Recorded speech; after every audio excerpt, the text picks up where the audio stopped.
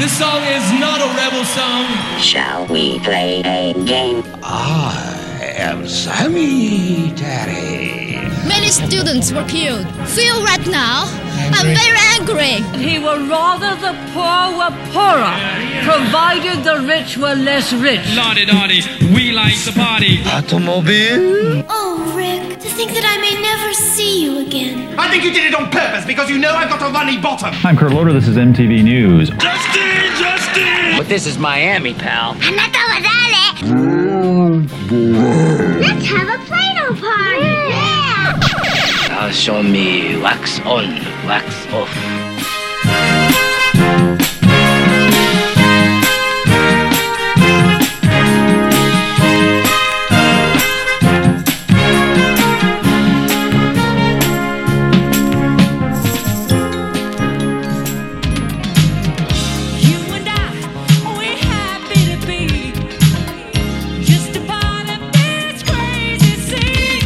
My name's Todd A. Zeller. Thanks for joining us for another episode of In the Corner, back by the woodpile. The 80s will forever be my favorite decade, for so many reasons. Songs like Everybody Wants to Rule the World, I Melt With You by Modern English, The Ghost in You by the Psychedelic Furs, Take On Me by A-ha, and Don't You Forget About Me with the Simple Minds. Songs like these were burning up the charts, helping people to feel good and hopeful and live and dance. There was some sort of hopefulness in the 80s that I just can't get my brain wrapped around, but I know the music speaks volumes to so many, especially those who were there. And it's true, everybody really does want to rule the world. But for the next little while, I'd like you to sit back while I rule a little piece of Spun Counterguy's world and take you to part 2 of my interview about his brand new book, one of my favorite reads, The 10 Tracks Mixtape Tasks, a story that has brought back so many good memories of music, young love, spiritual discovery, the relationship and friendship of a brother and sister and a group of friends in high school.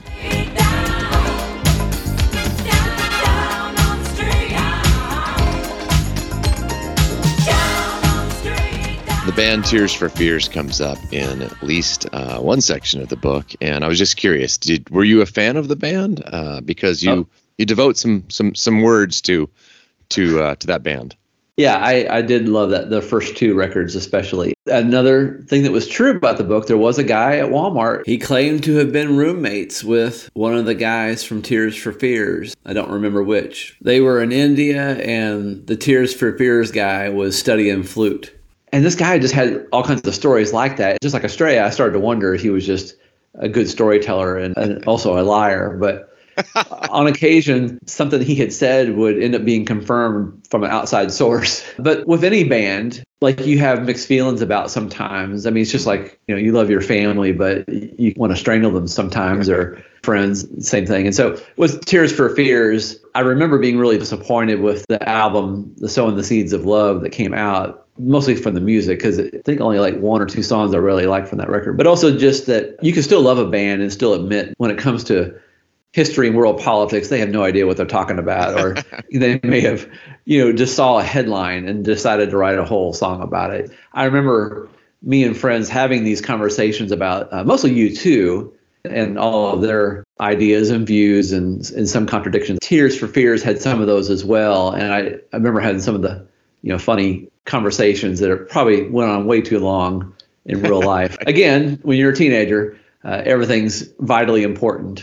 Everything is scripture. And so you're arguing about some songs from the Big Chair. Oh, yeah. There's a great little bit about Insider Magazine, spelled INCIDER. You have many, many little moments of clever wordplay. But I appreciate, myself being an Apple guy, I didn't grow up with apples in the house, but I am now. I'm just curious, did you actually have a Mac or Apple computer back when you were a youngster?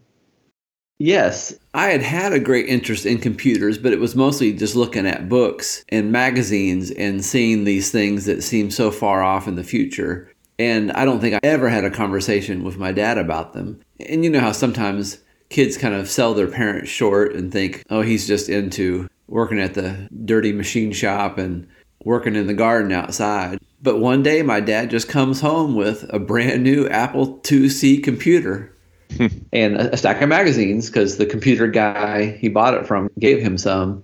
And I think inside there was a real magazine. There was a bunch like that had some kind of play off the word Apple or Macintosh. And in fact, there was some magazine I wanted to subscribe to, and apparently you could get a discount if you were a business. So I put down in the company name space, Apollonia.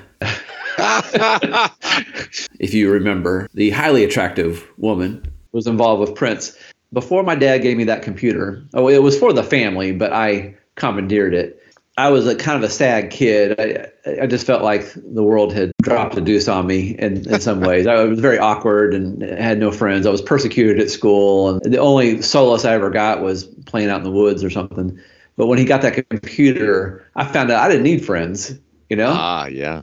And I was off and running and just learning how to program and playing games, of course. And I need to thank my dad every day for getting that thing. It really set me on a pretty good path as far as, developing problem-solving skills and learning about the world. This is before the internet. A lot of these games or programs, it would expose you to new information. And anyway, so yeah, I really did have an Apple IIc. I made friends with another guy at Boonville. He had an Apple IIe.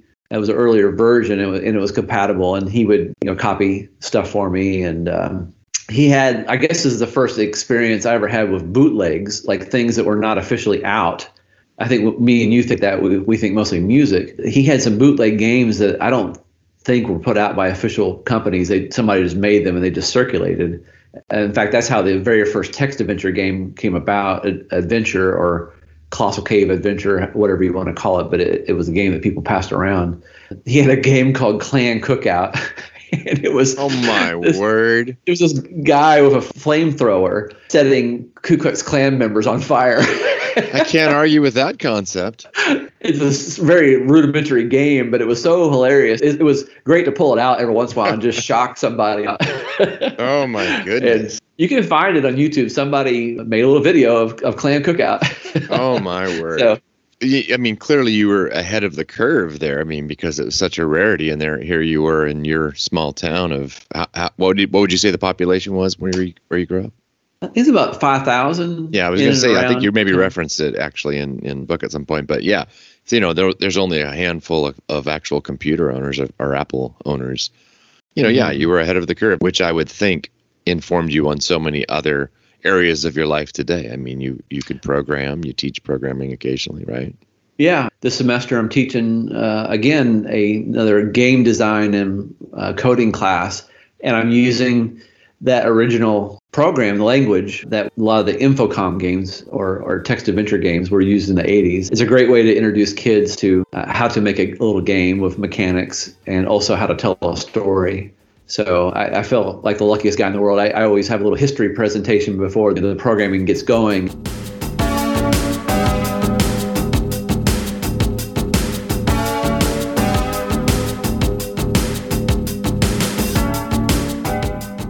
Okay, so there are some reoccurring themes lightly sprinkled throughout the book.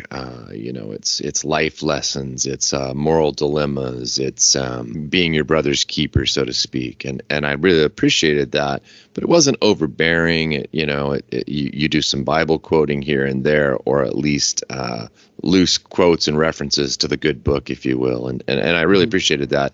And I think it's a delicate balance of, is this a faith-based book? And I guess my question to you is, did you grow up in a religious household? Did you grow up with some of these lessons firsthand? Because it seems like they're pretty prominent throughout in a good way. Oh, yeah, certainly. Yeah, I was raised in a Christian home. And I think that tension between trying to live your faith and live in the world, it was always there, even though I wasn't very smart or didn't have much of a theological background, or a lot of times I just did it because I was told to, or you wanted to imitate good people. I did think about it quite a bit towards the end of high school. I started to really have a lot of questions. I'm sure that you maybe went through this also. There was this dilemma of like, how does one be a good Christian in a secular high school without being annoying or just deliberately wanting people to hate you. Right. And so, I think some of that is probably in the book because Estrella and TJ wrestle with that. They feel like outsiders in that respect. And I still think about it to this day. I think it's changed a little bit because the town I live in is a very small town in Kentucky. It's just like if you go to a big town and can assume, like Boston, you can assume probably everybody is of the same political persuasion for the most part, or New York City. And it's a little bit like that here, except maybe opposite. Everybody here is either evangelical or Catholic or charismatic, Pentecostal, all these different things. And I also drive a school bus, and we're having to deal with the problem. How do we do this in a Christ-like way? I mean, they still pray before meetings here and before ball games and things like that. So I realize now I live in a different bubble than what I grew up with because they kept the separation pretty good in school. Yeah, it's something I still ponder over, and you want to try to remember to do the right thing. And it's difficult, especially when you get angry or you get passionate or you feel like you've been done wrong, or you want to write people off because you're sick and tired of them. Or these are the things I struggle with today. I think in my 30s and 40s, I was just thought I was no good and not worth anything. And so and those are other books I'm sure will come. Excellent. But I wanted to be a universal book. I wanted people that maybe were atheists to at least understand how somebody might have thought with that background and not be annoyed by it. And I tried to allow that, some of the characters weren't of that thinking as well. You have Christians, non-Christians, atheists, conservatives, liberals, Democrats, Republicans, and they're all in the book. To me, that's real life. I know a few people that refuse to be friends with people of this or that way of thinking, but I can't live that way. And I don't think most people do. You have to accept people as they are. And not as they should be, even though you may want them to be something different, or you may have a disagreement. Great point. No, great point.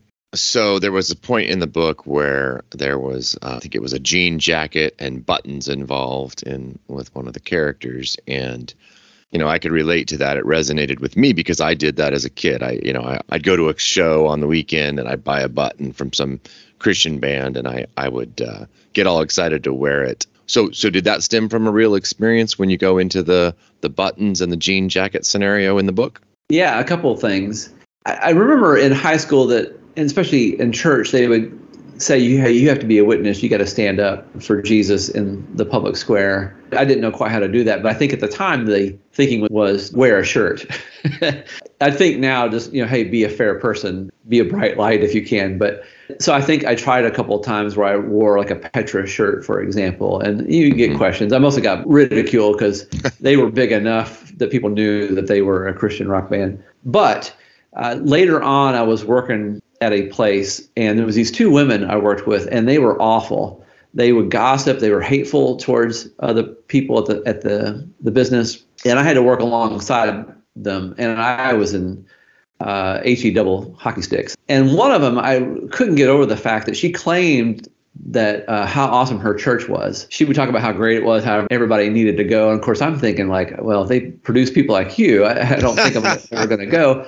And then I got this idea. What if I called her preacher and say, hey, can you preach on gossip sometime soon? And and I never did do that, but I did have another incident. I was having trouble with somebody who went to a particular church, and I did run into their pastor or somebody high up, and I said, somebody in your congregation really needs a sermon on this topic, whatever it was. I don't know if that ever came about, but I still like that idea of going around to get a point across.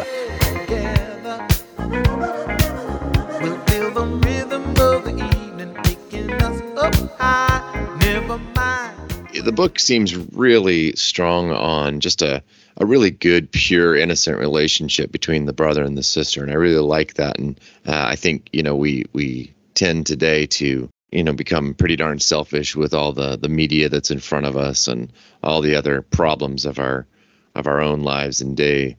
But in the book, you really capture a great relationship, sort of placing trust in one another's hand between the brother and the sister. Is that kind of similar to real life? Does it parallel? Not as much as I wish it was. Me and my little sisters, we had moments where we were super close. And it's so sad how humans, especially children, are. I can't think of a time when all three of us were on the same page. It seemed like one always had to get excluded somehow. So if me and my youngest little sister were buddy-buddy, then my middle sister got left out, and vice versa. Sometimes they teamed up against me. But we did have our moments, and now that we're adults, I think we're there. As I mentioned, I also drive a school bus, and I do see it on occasion. It's rare, like you say, where you see a brother and sister who look out for each other. I remember one time I was picking up a batch of kids from the school. An older sister, was in tears because her little brother didn't get on the bus, and she had no idea where he was. Oh. And later I established that he had to stay after school for some kind of program. But I just remember how she just wept and wept and wept and thought the worst had happened to him. And I thought, oh, that's sweet. You wonder how long that's going to last. Well, I really think you captured a beautiful thing, even if it's just moments of reality, and I think you've referenced this before yourself. I mean, we all sort of embellish our own memories to the betterment usually, you know what I mean? There's the pain, but then there's the rainbow side of it, and we always, make it a little bit brighter. But yeah, I think you really captured in the book that sense of innocence and trust and just love and loyalty within family, especially given the fact that she's not, Estrella is not of your own blood. Again, I've seen this a lot with a lot of adoptive families. It's amazing, at least in certain cases that I've been their teachers, how close they are. And even like some situations of like step brothers and sisters. It's wonderful when you see it. Sometimes they tend to be closer than biological siblings. I love.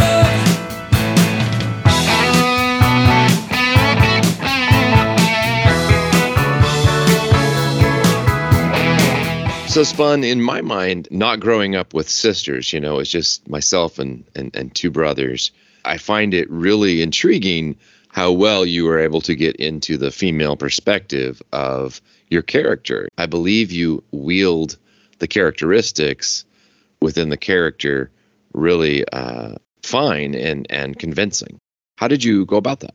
A lot of it has to do with just now that we're all older, and especially talking to women who were teenagers at one time, every once in a while you find one who's super honest about how they struggle with some of the things that girls fall prey to, the envy, the backbiting, trying to sabotage another person's life. Every once in a while I meet somebody who just spills it all out and tells the things that us guys always wondered if that was really true or not. And of course, guys have their own set of problems that they seem to fall prey to. But yeah, so I remember that. I think also a girl I knew, she showed me some of her journal, and it was interesting to hear the things that she was, worried about, or things that were just going through her mind. And it was, pretty immature, but it did capture that moment. That helped a lot too. I never forgot that journal.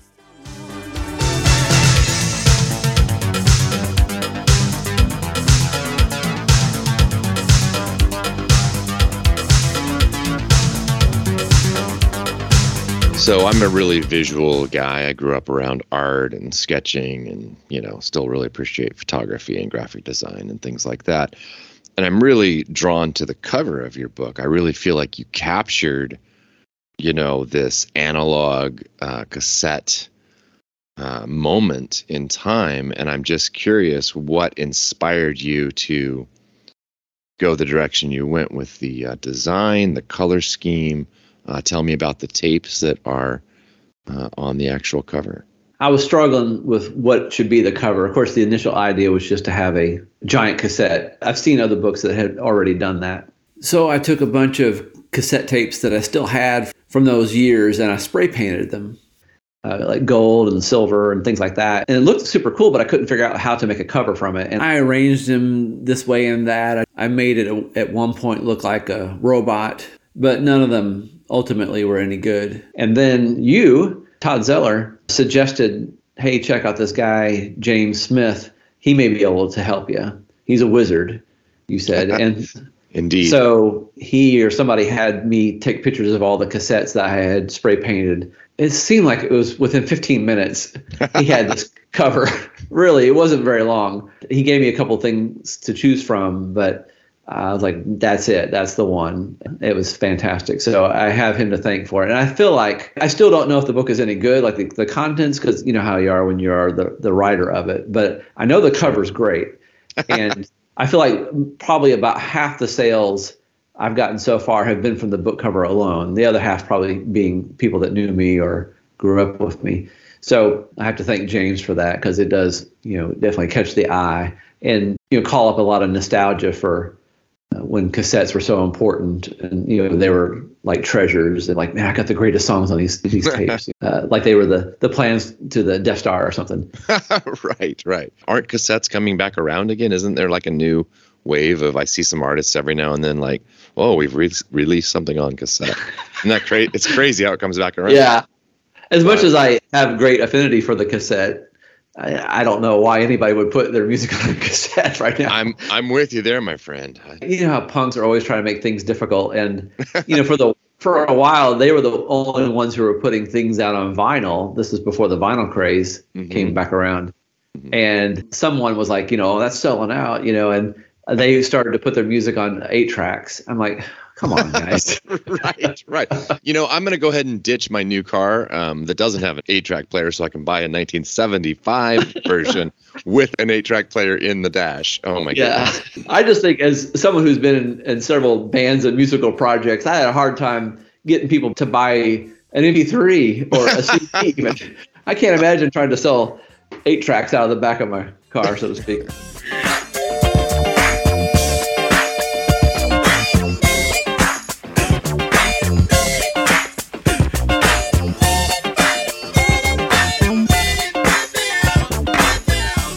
So, Spun, who influenced you to listen to the music that was the 10 tracks? I can point to certain people that influenced me to listen to particular bands and genres. As far as this particular music that I chose, like the dance music, I think I found that on my own by buying these compilation tapes, cassette tapes. A lot of times seeking more rap music, but a lot of times those two musics were interchangeable. I remember getting a cassette tape of music to breakdance to or something like that. And it would have hip hop on there, but it would also have like some of these experimental electronic songs. So the song by Conk, Your Life.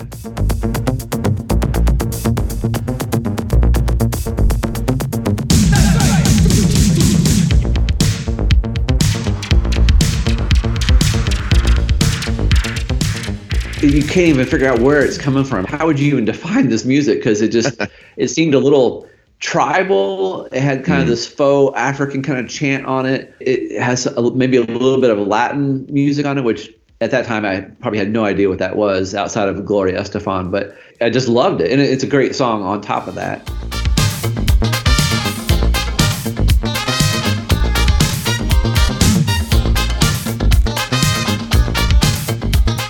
A lot of those songs just came from crate digging. One group you really like, you find out, their producer produced this other group as well. And so that's how I found a lot of that. Is there a particular genre of music you like? I'd sound like a politician, but I do like them all. Although I'm very, very picky, even though I like everything from pop, hip hop, country, Afro-Cuban.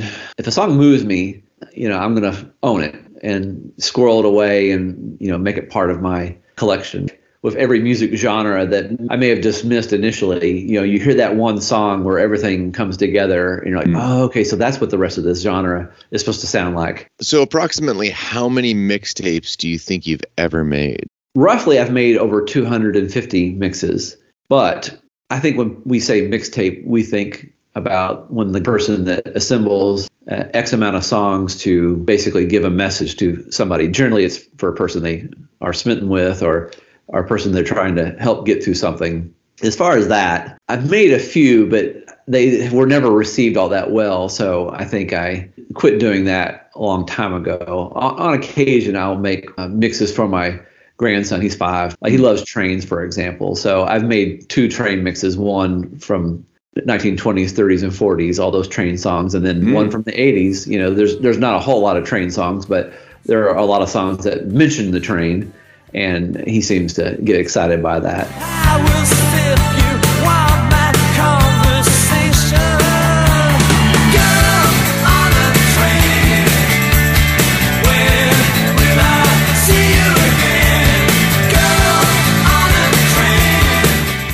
first mixtape that I really put a lot of effort into. There was a girl I knew that was just going through a hard time, and I felt that part of the reason she might have been depressed was she listened to gloomy music a lot. Yeah. And I'd say, have you ever listened to Katrina and the Waves? It's pretty good.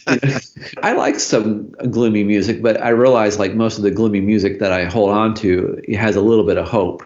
Like you're reveling in your sorrow, but it's understood that this is just for a short time. And so I did compile a handful of songs that were melancholy yet hopeful and gave it to her. And she never said anything about it. So either she threw it in the floorboard of her car and never listened to it, or maybe she didn't relate to it. But again, that was probably one of the times I thought, I wasted a lot of energy and maybe I shouldn't do that. Because sometimes I feel like I'm being an annoying evangelical when it comes to certain bands and certain kinds of music and ideas and different things. And I think something me and you both did probably was make mixtapes of bands that we really felt got the short shrift, should have gotten more attention. I've done that a lot.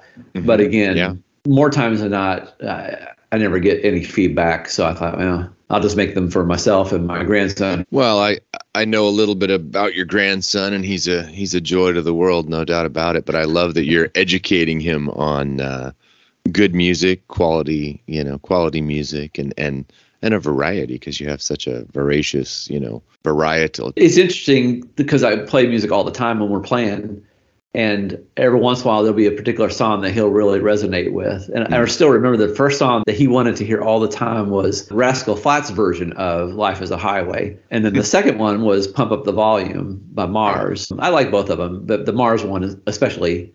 And of course, the Life is a Highway is originally an 80s song. So that made me proud that on his own, he really liked that and wanted to hear them all the time. Pump up the volume, pump up the volume, pump up the volume, dance, dance. Just you talking about mixtapes and making them, I'm thinking in my own mind as we're chatting, thinking, I wonder how many I made in my day. I'd have to look back because I saved a lot of them, especially, when I was romancing my ex-wife. Hence, maybe I chose the wrong mixtape song selection. I was always either trying to share, exactly like you said, about bands I loved that I thought needed to be heard more, and I would put the best track, a couple tracks from one album. And this is back especially when I was listening to records, and I'd transfer them from vinyl over to cassette. But yeah, getting the perfect beginning, middle, and end. It had to be a low to high, finish on a high note with the final song or the final track. It's quite an art form. I agree. You think about how these days, almost anything that you're really good at, you can make a career out of. And that wasn't always the case. Even people who are really good at playing video games, are making good money, some of them, right? Right. And I was trying to think, could you make a living at making mixtapes? And in the DJ world, yeah, because the big names will put out mixes once a year, like their top 10 or something, and they sell pretty well, I think. Well, I can only think of one guy who seems to be able to choose the songs he wants to choose for a soundtrack, T-Bone Burnett. Otherwise, most soundtracks are something that the record division of the movie company wants to push some artists or songs. But to have T-Bone's job.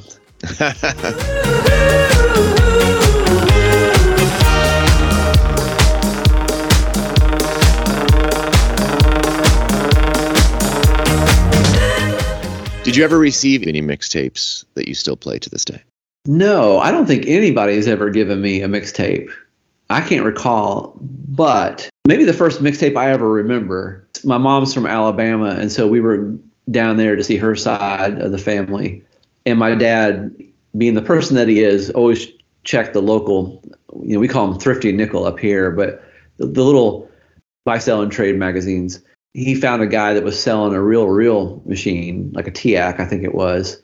And I remember going over to this guy's house with my dad, and so Dad agreed on the price, I guess. And the guy had all these reel-to-reels tapes that he was just going to give him, something he had already recorded stuff on, but with those machines, you could record over them. Again, I don't know what possessed my dad to do it, because it wasn't the music that he liked, but he recorded on cassette a few of these mixes this guy had made and then gave them to me. And this guy turned me on to like XTC.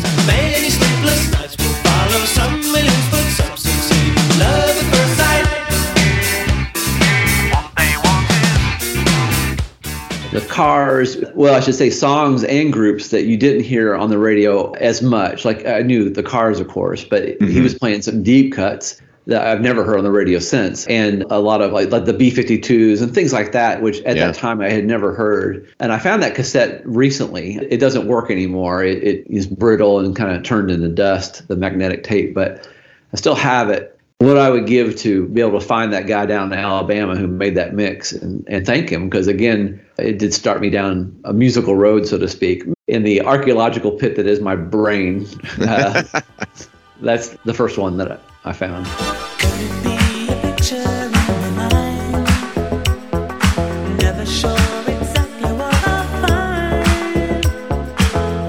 I really want to say that, you know, as someone who appreciates films and films of that genre, the 80s and the nostalgia, the, you know, the cultural icon that the 80s are, I really see a screenplay in your book. I really see that detailed story. I honestly believe you could have it adapted to a, you know, to a screenplay quite easily, because it's there. I mean, the story's there, the character development is there, and of course you pair it with a killer 80s soundtrack and you're golden. That would be wonderful. I mean, I sat on this story for 10 years before I finally wrote it down. In my head, it played like a movie, but then you have to come to grips that you're not going to run into a movie producer in Kentucky. So I thought, okay, even though in my head it's a movie, I have to write it down and somehow hopefully convey what I want to convey in, you know, words on a paper. Even though I'm not encouraged by a lot of what Hollywood puts out these days, you see some people who tend to get it and make really good films. And I think about like, was it Jared Hess who made Napoleon Dynamite? To me, that's an 80s film. My grandfather, that one in.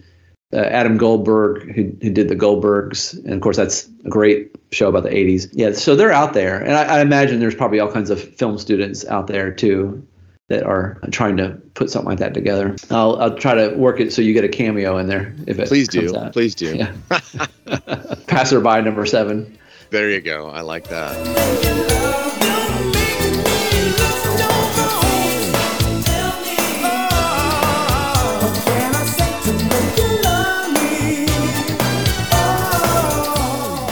So you mentioned that you've had this story rattling around in your head for 10 years. What kind of discipline does it take after, you know, all your day jobs and all the irons you have in the fire to write a book like that? First of all, when something's just in your head, it's not a failure yet. And I think that's a lot of people's hesitancy to start a project, because then when you start to write it down, then you go back and look at it and you think, oh, this is not that good. And so that's probably why I didn't write it down for a while. I was just in a situation where it was kind of accident, where I ended up at a place where there was no TV, no internet, no radio, nothing. So I thought, well, I got nothing else to do. I might as well finally write this book. And so I was able to crank out the first draft in a month. And then after that, it just becomes a place of escape in some way, or it's almost like taking medicine or getting some good sleep. I now, and my wife is awful understanding, that every once in a while I have to go off and write or create or do something. And if I don't, my mind's not right. So I figure it's better than taking medication. I'm kind of forced to, because if I don't, I get depressed or start to get antsy. And my grandson, I try not to do any work or anything when he's with us, because we have him a couple days a week, because it's so important to him. But on occasion, he can tell I'm not right. And he'll say, Papa, do you need to concentrate? And that's kind of the word he comes up with for me to go on my computer and for him to not ask questions. And I said, yeah, can you give me 10 minutes? And he'll just play at my feet, you know, with his little cars and trains while I bang out whatever it is that was in my head. And then we're good. You say you want to be a DJ. What must you do to be a DJ? Hey, Spun Counter Guy here. I want to thank, again, Todd Zeller for taking the time to interview me about the book. Also want to thank the readers who sent in questions. And if you want to get the book, you can easily find it on barnesandnoble.com, amazon.com, and any number of other bookstore outlets. And if you're still in a 1980s mood, you might give In the Corner Back by the Woodpile episode 281 a listen, where I interview journalist and hip-hop insider Bill Adler, who talks about his memories of Salt and Pepper, Run DMC, The Fat Boys, Boogie Boys, Houdini, and many others. In the Corner, Back by the Woodpile is produced by A Closet, a Pocket, and a Suitcase. You can listen to this podcast on iTunes, Stitcher, or podbean.com. If you'd like to send us some hate mail, you can email us at spuncounterguy@hotmail.com. See ya, and I wouldn't want to be ya.